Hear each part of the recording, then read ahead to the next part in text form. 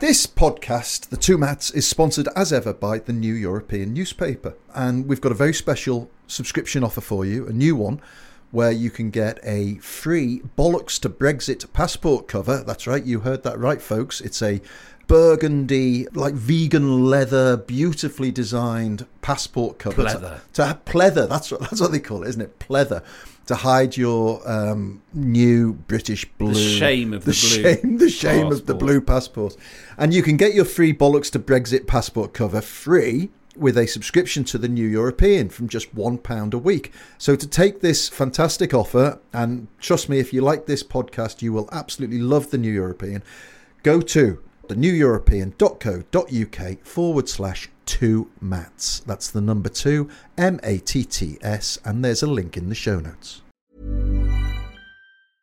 Hiring for your small business? If you're not looking for professionals on LinkedIn, you're looking in the wrong place. That's like looking for your car keys in a fish tank. LinkedIn helps you hire professionals you can't find anywhere else, even those who aren't actively searching for a new job but might be open to the perfect role. In a given month, over 70% of LinkedIn users don't even visit other leading job sites. So start looking in the right place. With LinkedIn, you can hire professionals like a professional. Post your free job on linkedin.com/people today. It's that time of the year. Your vacation is coming up. You can already hear the beach waves, feel the warm breeze, relax, and think about work. You really, really want it all to work out while you're away. Monday.com gives you and the team that peace of mind. When all work is on one platform and everyone's in sync, things just flow. Wherever you are, tap the banner to go to Monday.com.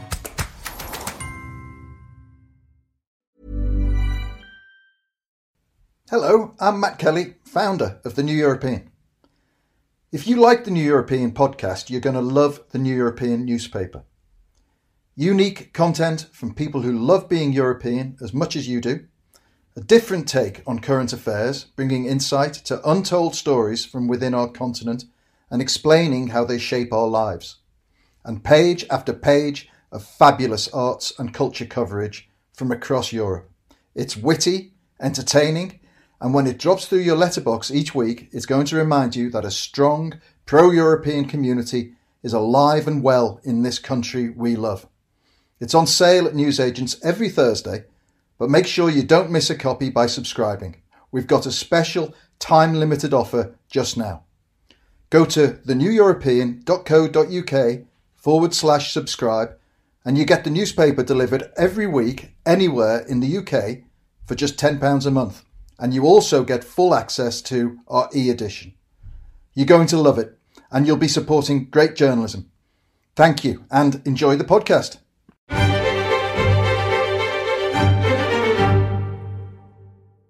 Hello, snowflakes, and welcome to the New European podcast. We bring you a British eye on European politics and culture, and we are the people who bring you the New European newspaper, to which you can subscribe at theneweuropean.co.uk. My name is Steve Anglesey. I'm joined by Matt Kelly, who is the publisher and the editor-in-chief of the New European. Hello, Matt. Hello, Steve. How are you? I am well. How are you?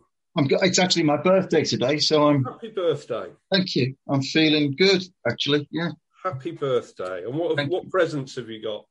I got a pair of red socks and a kind of mauve merino wool pullover from my mum and dad.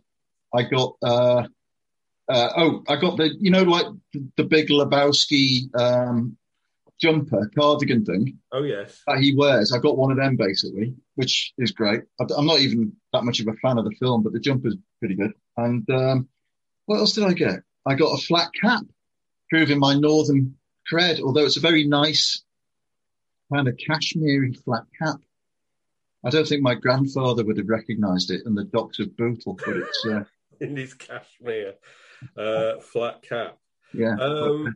Well, we have got that's tremendous. And if only you've been a friend of one of the cabinet, you could have got a 300 million PPE contract as well. But sadly, not this. Maybe next year. Next year, I'll have to cultivate those kind of that networking. later on, we've got Rupert Reed from the University of East Anglia, who is a member of Extinction Rebellion. He's coming, he'll be joining us to talk about this week's New European cover story, which is asking if a green Brexit is possible and whether some good can come out of this whole disaster in terms of an environmental dividend. Before we talk to him, let's go over the news from Britain. And I'll tell you what, before you go into that, I think we ought to say thank you and farewell to the wonderful Richard Porritt. Oh, yes, of course. Who, Richard is a great friend of the New European, and everyone who listens to this podcast will be gutted that you're listening to this Scouse nasal drawl instead of his chirpy kind of East Anglian tilt. But Richard, when we bought the newspaper, Richard obviously had a job with Archant and is staying there doing his brilliant journalism at Archant. So unfortunately, he won't be able to join us now, except I hope from time to time he'll come on and say hello, because I know he's much beloved, isn't he? He certainly is. And I did want to thank Richard, and I wanted to thank loads of people who have got in touch to wish you well. Burstall Boy, Dickens Girl, who else have we got? At River Absurd, at Nick Redding. Surely that can't be his real name. He's not got a sensible name like at Porritt's mum. Yes, of course. There's absolutely loads of them. So, so thank you to you, Counter Tenorist, which is expressed lovely sentiments, but also is a very good Twitter handle. And listen, guys, so everyone who's listening, I won't try and be Richard because I can't, but I'll be myself, and I hope you'll get used to the change. So please persevere and stick with. That is that's what we hope for, but also feared. So there you go. The week's big news from Britain, obviously, is that the lockdown, the roadmap out of lockdown, another roadmap out of another lockdown has been published. Schools are going back on March the 8th. As the parent of 3 school-aged children, I'm sure you're dismayed by this. Oh, man. Well, I think I share the sentiment of every parent in the land, which is thank God for that. I mean, as much as I love spending a lot of time with the kids, it really, it does, it's hard. It's just hard. And homeschooling is just impossible with a 6-year-old. The amount of match attack bribes I've had to buy him just to write, sentences in handwriting is ridiculous. So I'll be, as much as I love them all, I really am looking forward to having a bit of time back to myself and Mrs. Kelly. Yes, I'm sure you are. I don't know whether it's the cynic in me, but when I saw that the lockdown restrictions were to be lifted completely on, if everything goes to plan, on June the 21st, I did kind of think, is there anything else that is there a 5th year anniversary of anything that happens around June the 21st? And are we going to be, is the intention for us to mark this weekend of freedom and the 5th anniversary of the anniversary of the referendum in years to come? Yeah. Well, it's also the 5th. It's very close to the 5th anniversary of the New European as well. Well, it is. So maybe he's doing it for that. Yeah, but that would make, because I'm essentially thick, I hadn't put 2 and 2 together there, but you're absolutely right. That is extraordinary. Yeah, There'll be rallies, won't there? Rallies in London of all pent up joy at the great success that Brexit's been. People will be able to flood the mall, and wave their flags at just how successful everything's been and how great Britain's suddenly become overnight. Yes, I did. I am a cynical person, but I did think, maybe there's somebody in Downing Street's gone, what about 5 weeks? Then it will take it to June the 21st. Anyway, I have no longer got, I've got one offspring of university.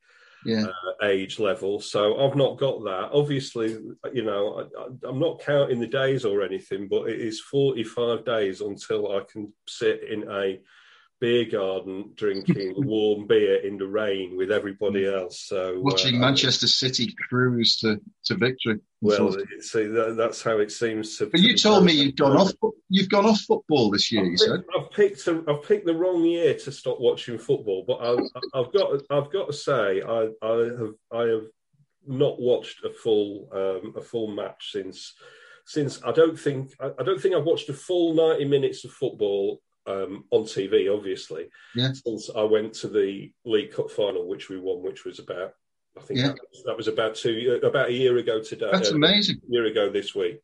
Because you're a big City fan. I am, yeah. Well, you were. It's made me realise how much of it is about the ritual of going, with your friends, and how much of it is how much of it I've sort of found in the early days very much, and still the same now. I just find the whole thing rather surreal that these people are in these bubbles playing sport, and while all the chaos is being visited on the rest of us. But well, I mean, I'm almost the exact opposite in every regard there, because it occurred to me the other week, this is the first time in my life, and I've been following Liverpool since I was like 6. This is the first time in my life that I've watched every single minute of every game they've played so far in a season, because it's all been there on TV. Yeah, it's all been available. And so, unless you are one of these fans who can go home and away and watches everything, then that's never been possible, But so I've watched every game, and I'll tell you what I have encountered, and I don't want to give people the impression this is going to become some laddish football show, because it will stop in a minute. But you do notice how different players, their performance dips and rises from game to game. It's fascinating, And so you get a different insight, I think, of the game when you're watching it all the time. And without the noise, I love it, to be honest, because you can hear everything the manager's saying and the yells of the players, some occasion bursts of swear words and sort of quite brutal encouragement to midfielders to get their arses into gear. But so I'm a big fan of the football season this year, except for the fact that Liverpool have been rubbish. Anyway, we'll move on then. We will move on. But it's I do think it's interesting. I'd kind of resolved to take less of an interest in a less of an obsessive interest in football anyway before all of this, because as I've said on this podcast before, even the year where Manchester City won 4 trophies, and were sort of all conquering, which was the season before this all happened. I found it so incredibly tense every minute that I didn't really stop to smell the roses and enjoy it. And now the tension is kind of out of it, isn't it? For all the reasons that you say. But I don't know what other people have given up and picked up during all this, but get in touch and let us know. I'd love to know new careers, new hobbies, new habits that lockdown's produced. It'd be very interesting. Yes, it definitely would. We are heading into the budget. There is. There are as many leaks on this as there have been about the roadmap out of lockdown. It looks like the COVID support, furloughs, stamp duty cuts is all going to go through to June. Yeah. But it's going to be paid for with a corporation tax rise going up to 25%, probably staggered. There'll be rises in capital gains tax. There's talk of a windfall tax on supermarkets. Supermarkets, let's hope that they can get rid of some of those low-paid staff that have been putting their lives on the line and supporting us. I'm not sure whether it's time for a windfall tax on supermarkets. I think that's a terrible idea. Yeah. It's quite interesting, isn't it, that Labour are threatening not to support this rise in corporation tax, and the left of Labour are saying, of course, you need to support a rise in corporation tax. There are quite a few Tories MPs who are fretful about this rise in corporation tax as well. What do you make of all of this? Well, it seems so. The weird thing for me, I'm not sure I completely agree with you on the idea of a windfall tax. Maybe supermarkets aren't exactly the right sector to go after. But there are companies that have done very well throughout lockdown for various reasons. Amazon, for instance. Yeah. I mean, for God's sake, Amazon, it's now taken the world over, isn't it? I don't know, we're going to run out of cardboard boxes at some point soon, but it is, Amazon's profits in the UK must have gone up, I don't know, threefold at least, I would have thought. But, they barely pay any tax in the UK as it is. So if I was the Chancellor and wanted to do something that wasn't going to, further make it further difficult for a lot of companies that must already be struggling, and will need profits to invest in a recovery and the future. The idea of hitting your general business with higher corporation tax seems a bit nuts to me. But if you could identify a few people, and like Amazon, like the big digital companies that pay very little tax in the UK, and really make a point of going after them and getting them to pay their fair share of taxes from what they're earning in this country, I don't think you'd see any complaint from watching a bunch of Californians whining about how suddenly tough the UK market had got. Go after these people who have avoided tax by having their base in Luxembourg for the last 20 years. It's like, if we're going to, try and look for upsides to the situation we're in. Well, we're out of the European Union now. Let's really set our own taxation policies for these international giants that do very well in the UK but pay very little tax. Yes. I think, I couldn't agree with you more about Amazon and other companies who use these rules to pay very little tax. I think it's very interesting to see Harry Cole in the Sun appearing to praise Keir Starmer's approach, and I think that people on the right are sceptical about Rishi Sunak, and maybe there's some of this is a coordinated campaign to get him to wind his neck in a little bit before next Tuesday. Extraordinary editorial in the Sun saying... I haven't read it because I don't read it, but tell me. I mean, it says, who is this politician who soundly agrees with the Sun that now is not the time for tax rises for businesses? Sir Keir Starmer, the Starmer chameleon, the same man who campaigned a year ago to install mega-taxing, Brexit-reversing Marxists in Downing Street. Right. And here he is making sense. While Rishi Sunak seems focused on tax hikes to whittle down the COVID debt, increasing corporation tax now when Britain desperately needs firms to grow jobs and growth is madness. If I was Rishi Sunak and Keir Starmer, I'd both be terrified. It's, if you're for different reasons. If you're a Tory Chancellor, you don't want the Sun pouring stuff all over you from a great height. But also, if you're Keir Starmer, the last bloody friend you need in media is Harry Cole of the Sun.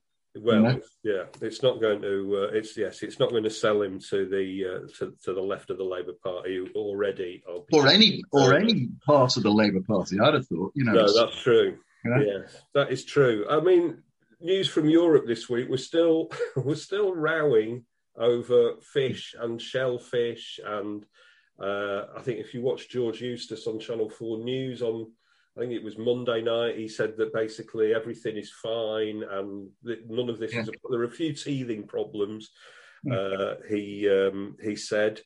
However, the EU and Britain are still feuding over fish and shellfish. I really like the senior minister, unnamed senior minister, who said to the Mail on Sunday, the EU is out for petty revenge, and in the same breath said that we were going to ban mineral water and seed potatoes from the EU.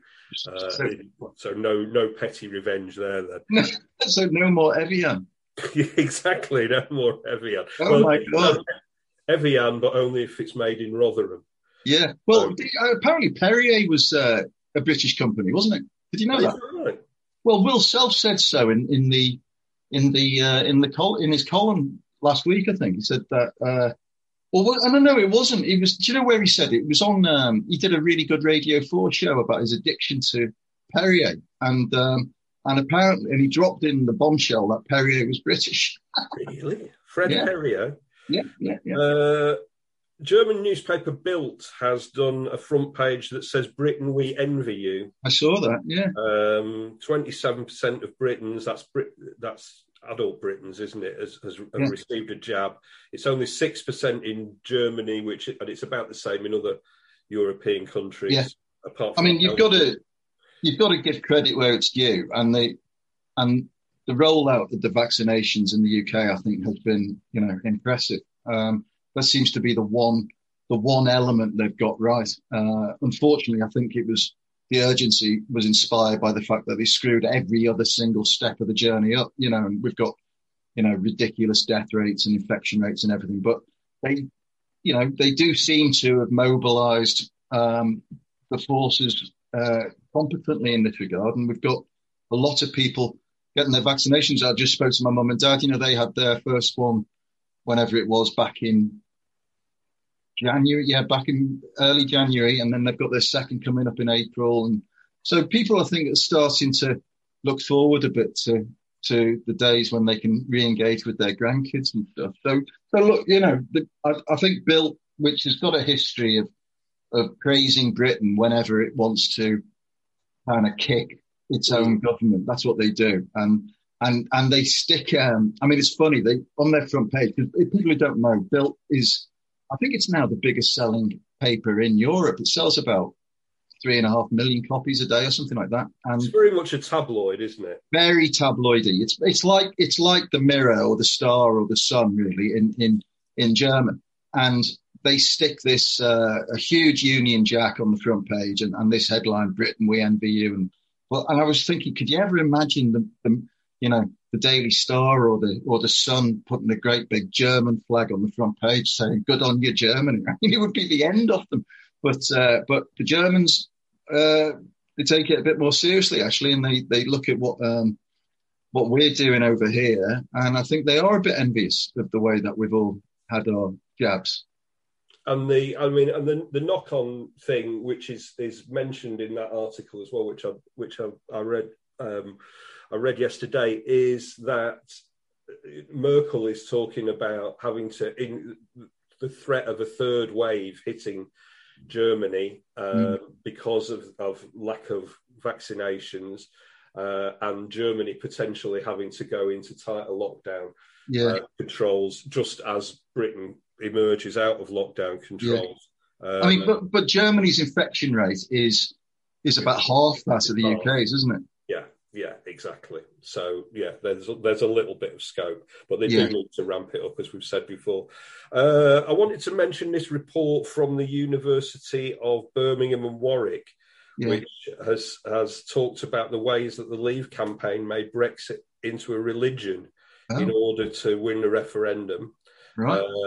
It says the campaigns focused on secularised theological concepts such as sovereignty, to place the blame for Britain's problems at the feet of the EU, and it used the NHS as the country's holy grail that could be rescued from European forces which threaten Britain's unique historical place in the world. I don't think that there's any. I don't think there's any sort of big news there. I think it's. Well, I'm just going to say, what took them so long? It's like we've been saying this for 4 bloody years now. Exactly, but I do think that it is. Talk of the Holy Grail has reminded me about how Monty Python and the Holy Grail, our whole Brexit thing is, because of course we've had the Dominic Cummings with his lengthy quest to find a castle. We've had the French taunter Emmanuel Macron, another French taunter this week saying Boris Johnson is a liar and in it for himself. I saw that. And like Monty Python and the Holy Grail, the whole thing is likely to end with several people being taken away by the police force, I would imagine. So if we wheel a huge Trojan rabbit full of British fish somewhere, then as an attempt to get it to sell in the EU, then maybe that'll be it. That would be great. Maybe we should do that as a marketing stunt for the newspaper. Yes, that's Stick one on a ferry. The Trojan rabbit. I also, before Rupert Reed joins us, I also wanted to talk about stuff that is in the newspaper this week. Rupert Reed, our theme is a green Brexit possible? Is something good going to come out of all of this? Rupert Reed, as you will hear, says maybe. Ian Dunn, a bit more sceptical. We've also got a fascinating report on a city in Finland which is aiming to achieve carbon neutrality in the next 5 years. It's really good stuff.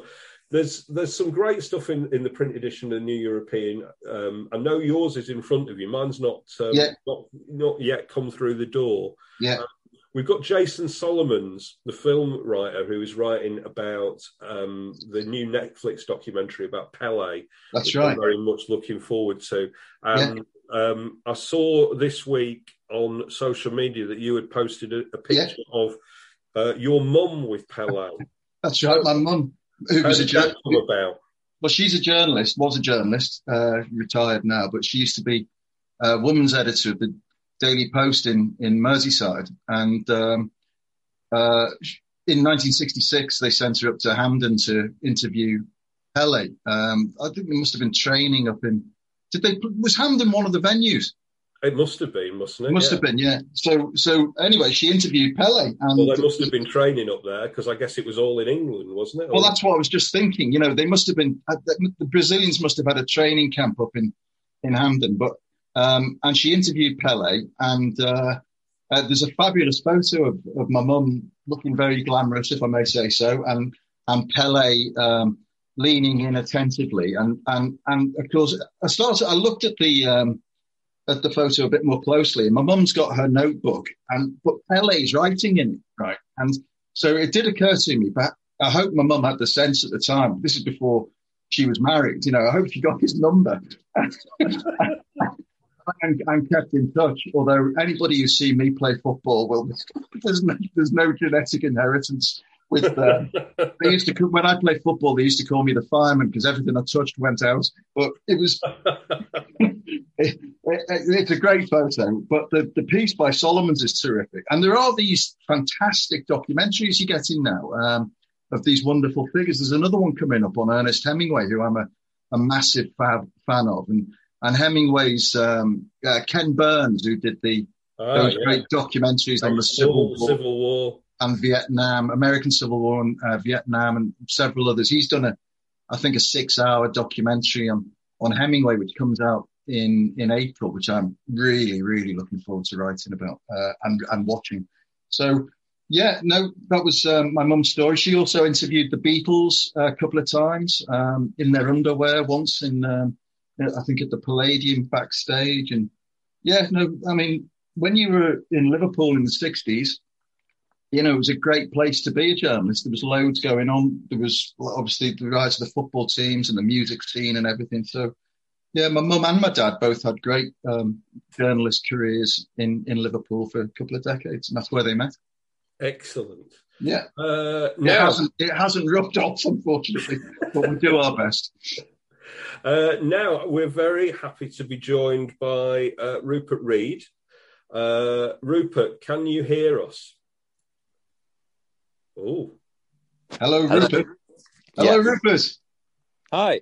He's here. Rupert is a philosophy professor at the University of East Anglia. He's a Green Party campaigner, a former spokesman for Extinction Rebellion, and he was one of 5 members who was called in to discuss environmental affairs with Michael Gove, who was then the DEFRA secretary. When was that, Rupert? That was a couple of years ago?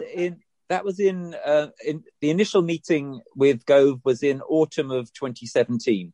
Oh, okay. So it was longer than that. Okay. And then there were subsequent meetings. I've got to warn you, Rupert. He's not exactly a hero figure for listeners to this podcast. And indeed, of the New European. But yes. What do you make of him, Rupert? What's he like in the flesh? So I've known Michael for many years. He and I have always disagreed completely politically, and we used to debate against each other in the Oxford Union. I was one of the very few who ever got the better of him, actually, in the Oxford Union, because he is a very, very smooth debater. And basically, when he found out that I was doing this detailed work on the precautionary principle in relation to the EU and Brexit, he invited me in to see him. And I started talking to him about the precautionary principle. He said, yeah, that's great. But look, what I'd really like is for you to give me more of a sort of sense of what a joined up green philosophy would look like across the piece, which I thought was quite impressive, really. I mean, the thing about Michael is that, say what you like about him, and he's made many horrific mistakes, including recently in relation to coronavirus as well as Brexit. Say what you like about him, he is at least a bit of an intellectual heavyweight, and that's not something that happens very much nowadays in politics, certainly in the modern Conservative Party. Yeah, he's a bit of a backstabber as well, though, isn't he, to be fair? He's a very, very smooth and a polite person, and it's always wise to watch out for such people. Yeah, I'm not sure I would trust him with anything important, but certainly he's got a lot of important stuff on his plate right now.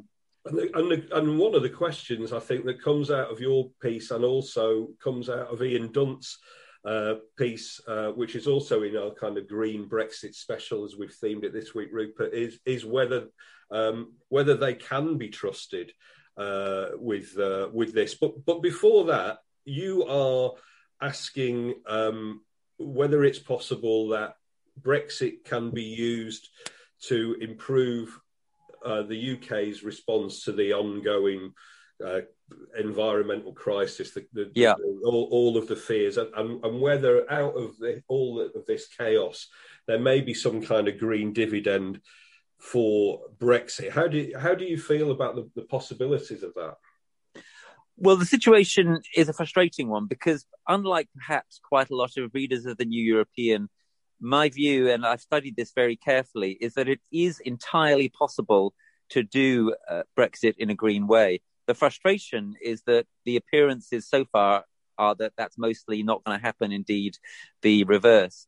How could Brexit be done in a green way? So I've written multiple reports on this, including for the Green Party MEPs when we still had MEPs in Brussels. And basically the core of my argument was that if you use Brexit as an opportunity to relocalize society, to relocalize your economy, to be less dependent upon international trade, then that would be a way in which it could actually be green, because it's really important to remember that the trade that we have, the very high levels of trade that we have at the present time, are in themselves bound to be environmentally damaging. You know, the simple act of transporting large amounts of stuff around the world, the absolute absurdity, for example, of the fact that we export a lot of meat and import a lot of the same meat, that is bound to be environmentally damaging, however you do it. Yeah. So if we were to be more self-reliant, we could get around that, and that could be done, and it would be a really sensible thing for Britain to do at this time. It would be really sensible, for example, for us to try to make sure that we were not so dependent upon food grown from elsewhere in the world as we currently are, because we can't rely, frankly, on those supply lines remaining intact in the difficult years that are going to be coming ahead. But of course, the tragedy is that it looks like what this government is determined to do is to move, if anything, on balance in the opposite direction, to have a kind of regulatory race to the bottom and to try to be doing more trade with far-flung nations such as Australia, Singapore, etc. I mean, the worst possible thing you could do environmentally, all other things being equal, is increase trade with Australia, because there's literally nowhere further away for you to trade with. So that's the basic idea. Become more self-reliant, and then Brexit could be green. But isn't the problem, and the truth, as you've alluded to there, is that it's all dependent upon what they want to achieve, and their number one priority is to make Brexit look like it's a success. And if that means compromising the environment, then they'll do that without blinking an eye. Well, but I think they will have to blink some eyes, and that's partly what I'm talking about in my piece in the New European, right, that they've made various commitments, and some of these commitments are going to look really, really bad if they break them. For example, right now they're reneging, it seems, on their commitment to maintain or increase animal welfare standards. Yeah. And a lot of conservative voters care about that, right? A lot of conservative voters actually, for example, are members of the RSPB, are members of the National Trust, and so on. They don't want to see bird populations decimated. They don't want to see bees decimated. These kinds of things are going to keep on coming back and haunting the conservatives unless, frankly, well, they wise up and start to listen to the advice that myself and others have been giving them. Also, I would say that in the longer term, the idea of Britain becoming more self-reliant is just going to look more and more smart. These long supply lines are going to look less and less smart. We've already seen the start of this, I would suggest to you, in the coronavirus pandemic. I think we may have reached peak globalization, and it may be going into reverse now. We may have reached peak air travel, and it may be going into reverse. If those kinds of trends continue, if we have less commuting, if we have less international trade, if we have less international travel, it's going to look more and more weird to have a conservative government saying, oh, what we need to do is be more and more far-flung around the world and to bugger the environmental consequences. Yeah. So I think there are real opportunities here for frankly, for winning this debate. How much do you think is down to consumer behavior, not government behavior? I'll tell you one thing that always amazes me is, like, whenever I go into the supermarket and I buy blueberries for the kids because they love blueberries, I always look at where the country of origin, and it's an extraordinary thing because it moves around the globe. Obviously, you know, as the season moves, and you know, in 1 month they'll be coming from Chile. 2 months later, they'll be coming from the States, then eventually from Poland, then eventually from, you know, Hungary or Greece or whatever. And you know, you sit there thinking you're holding this punnet of blueberries in your hand and it's cost a couple of quid and it's been grown literally across the other side of the world and then flown over here. And we could eat other fruit, you know, I mean, there's nothing to stop us eating soft fruit that's grown in the UK, but we've got used to eating blueberries all year round and eating, you know, peaches all year round. And I just wonder, you know, is it things like chlorinated chicken, which will really start to get people thinking about the madness of a lot of the way our food travels around the world? Yeah, absolutely. Chlorinated chicken is going to be one of the phrases of the year. Because make no mistake, as I mentioned in my New European piece, the trade deal with America is not all going to be lovely now that Biden is the president. The US is going to continue to be pushing for lots of stuff that we don't want in this country, including that kind of unsafe and unsanitary meat products. Yeah. Now, you ask, is this down to consumers? Well, of course, we all have an individual responsibility and we can all exercise that and help a little bit. But the systemic choices are made at the level of government and are made at the level of international trade agreements and so on. And they will decide things like how much things cost, which are, you know, pretty big steers. What would we do if we really wanted to have a green Brexit? What would we do if we really wanted to be more self-reliant in food? We would tax stuff like chicken from abroad and so on, and we would ban the really bad stuff, right? Indefinitely. And we would offer real subsidies to homegrown production, to organic production and so forth. Now, the Conservatives are saying, and I discussed this in my piece, that Conservatives are saying that they're going to bring in a better system of agricultural subsidies than the EU has. And there are some promising signs on that front. We've got to make sure that happens, because what we'd really do if we were serious about this, what we would do is we would make sure that the cheap choice can also be the ethical choice. Yeah. And we would make sure that we were growing food that makes that can be grown in this country without, you know, intensive inputs of heat and of pesticides and so on and so forth. So people say to me, well, look, I want to have, you know, blueberries whenever. I want to have tomatoes whenever. Actually, in this country, frankly, we shouldn't be eating tomatoes, at least not except as a luxury in the winter. We should be eating tomatoes in the summer and in the autumn when they're seasonal. That's the key. We should be eating and growing foods that are seasonally appropriate. And if we just made that huge shift, which the government could incentivize, it would have massive beneficial knock-on effects. So why don't they? I mean, that just seems like common sense, but what are they scared of what's the downside to that? Are people going to rise up in arms because they can't have blueberries? Well, indeed, the downside is that we would have less constant choice. We would have to be eating things more when they're in season and not when they're not.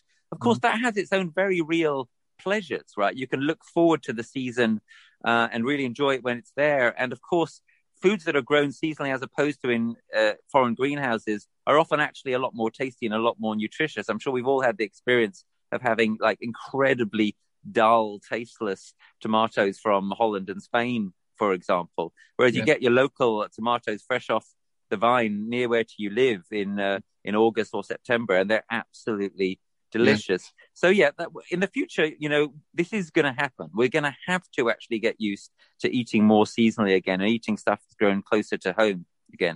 The only question is, are we going to make the choice, collectively and voluntarily, or is it going to be forced upon us by international systems and ecosystems falling apart and collapsing? That is really the blunt choice that I'm discussing in the piece. It's a fascinating piece, and I do wonder, taking from just picking up on what you were saying there, that whether the future of farming in this country, with the emphasis that the government is putting on stuff like rewilding, is really about small producers, or whether this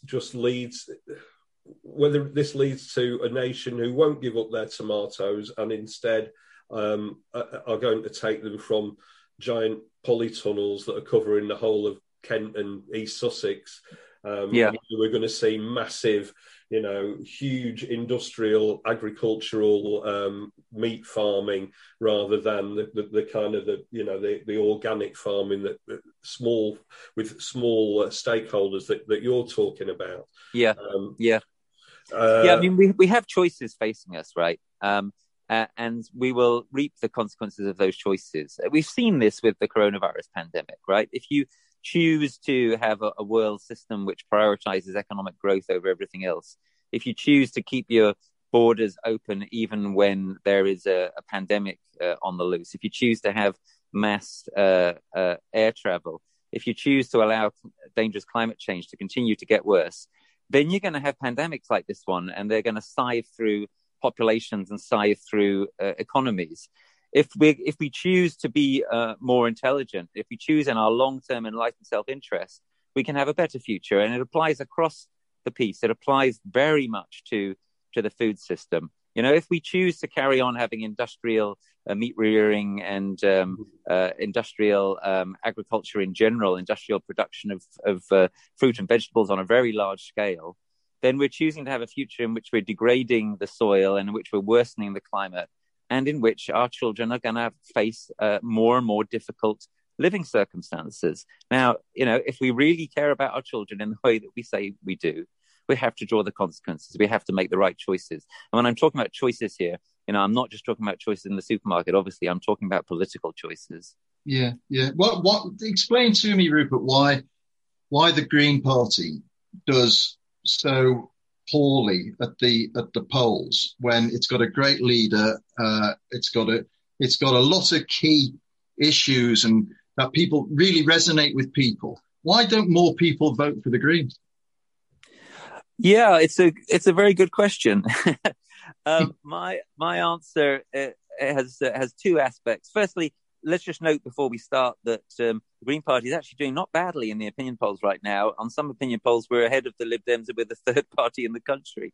Is that right? I hadn't seen that. That's amazing. Yeah, the Lib Dems have sort of had a bit of a collapse of support, and the Green Party's gone up to 7, 8, 9% in the latest polls, which is, it's not enough, but it's better than a slap in the face with a wet fish, as we used to say. Of course, the Green Party does better in most European countries, especially famously in Germany, and is involved in government in quite a number of European countries. A key reason for that difference is the electoral system, right? first past the post is just very, very punishing for third and fourth parties. Makes it very difficult to break through.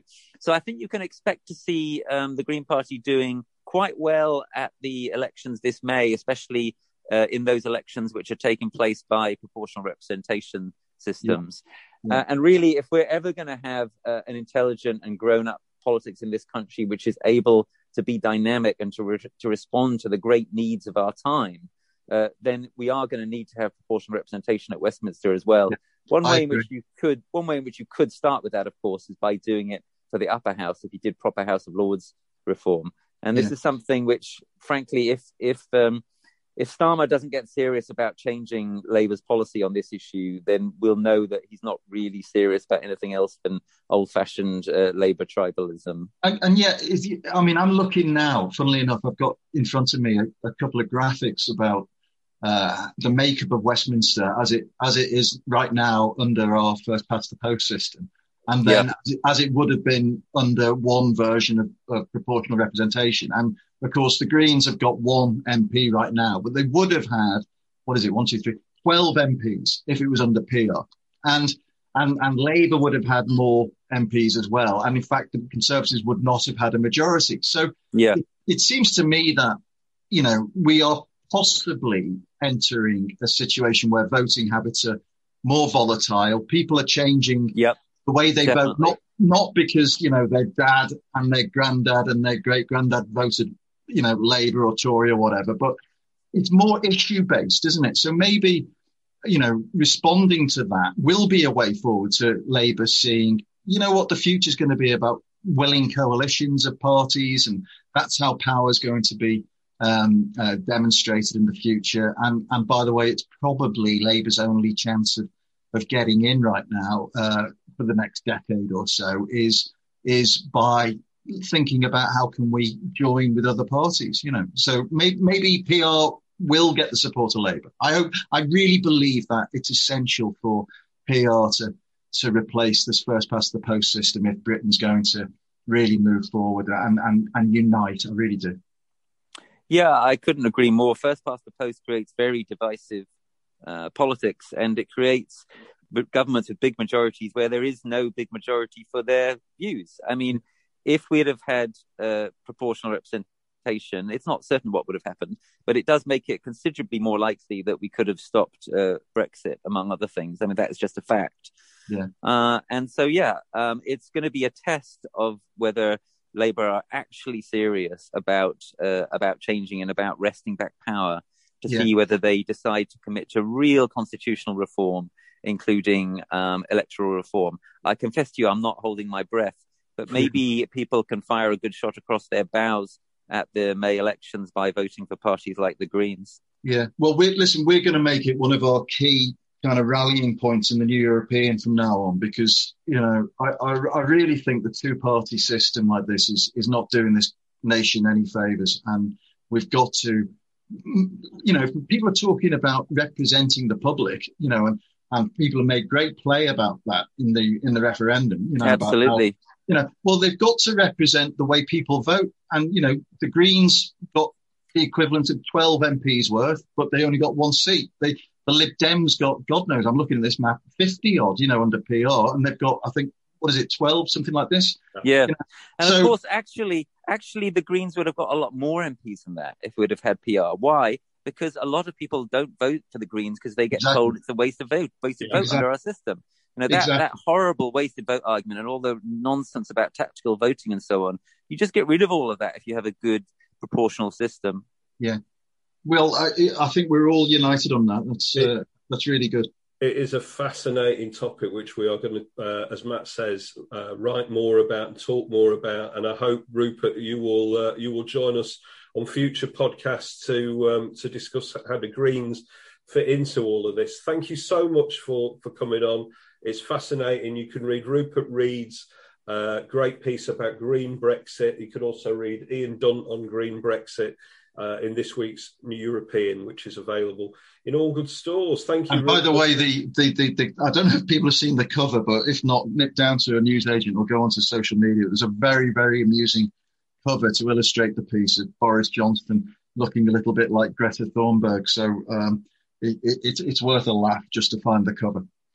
Well, that was terrific with Rupert Reed, and thanks again to him. Thank you, Rupert. Matt, I don't know whether you're aware of this, but at this stage in the podcast, we look for entries into our Hall of Shame. It's our new home for rubbish ministers, political blather, things that are annoying us generally. Who or what would you put in your Hall of Shame this week? Well, can I unite the country by saying Gavin Williamson? The most annoying man on radio, and the fact that he's running the education of this nation is, I mean, honestly, I wonder, has he got any qualifications himself? I mean, he just seems like a blithering idiot.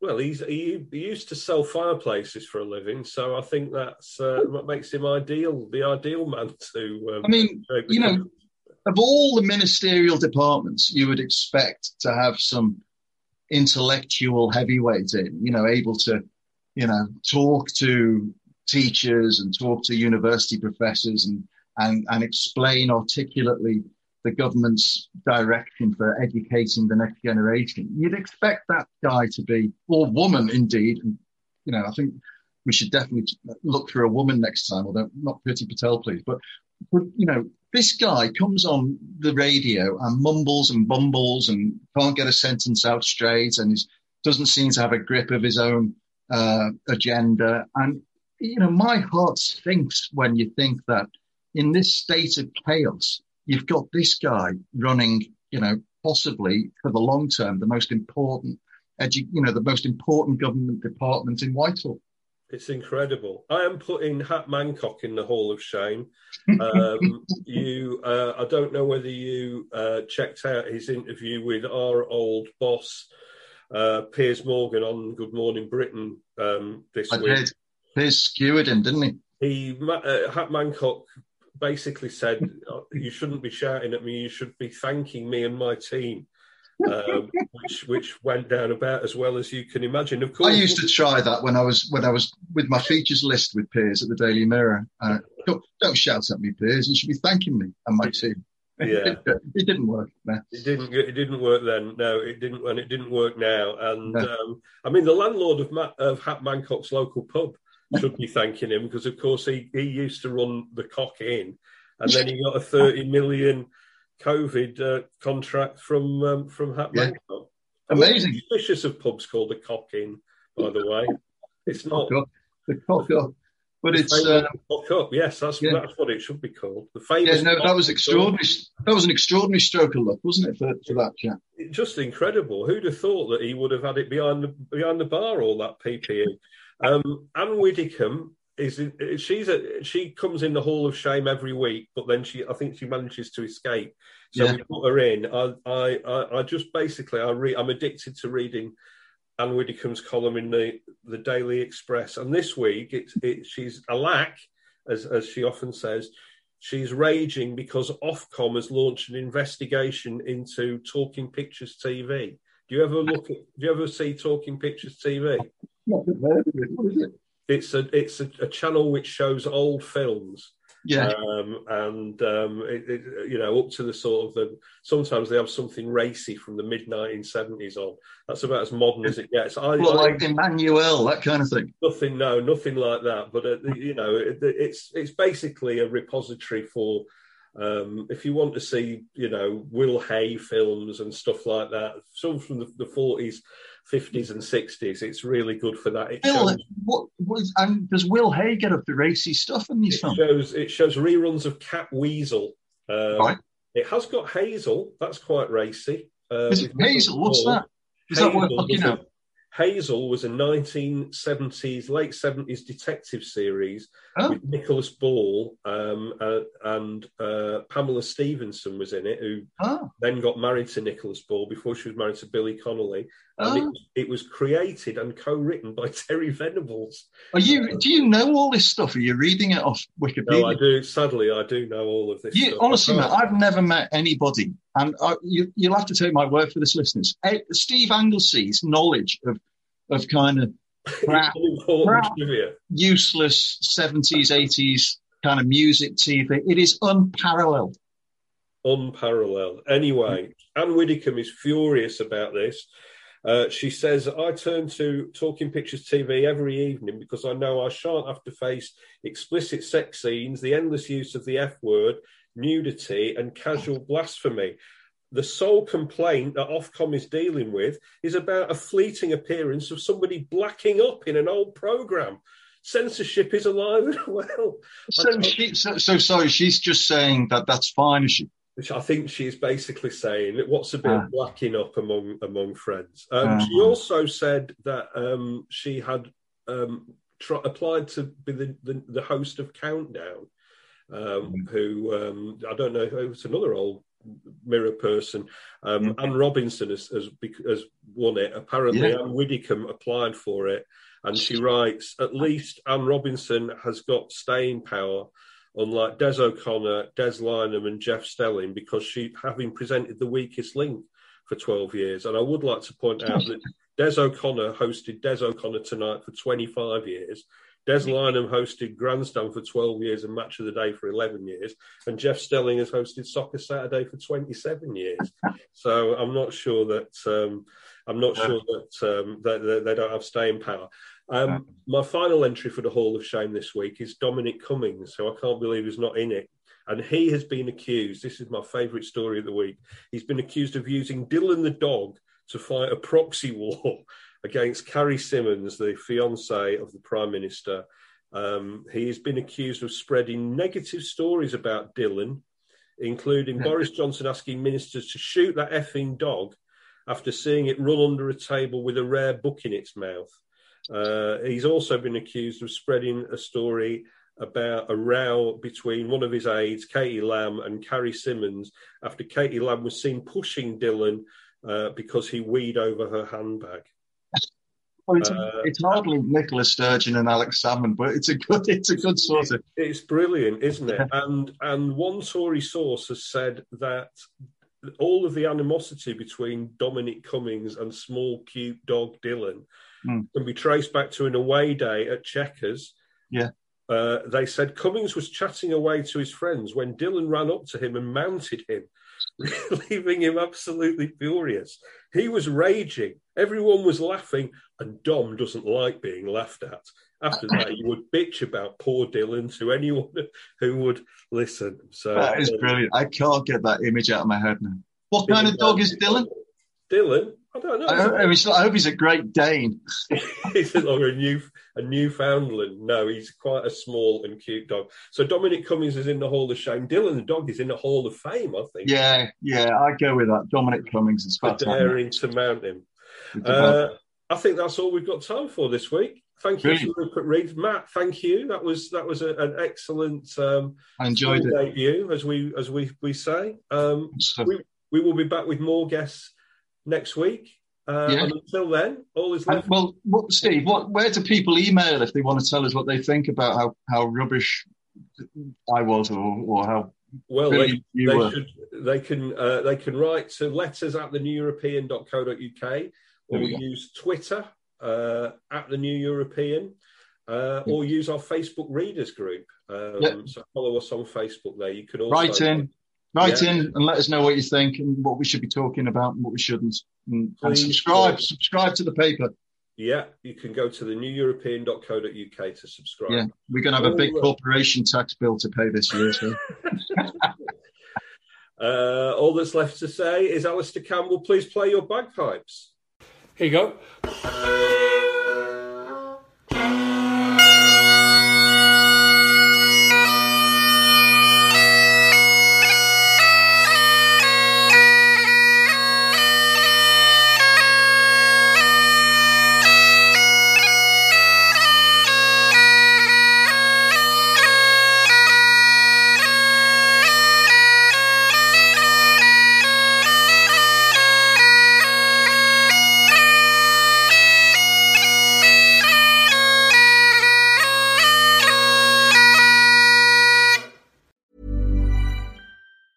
Even when we're on a budget, we still deserve nice things.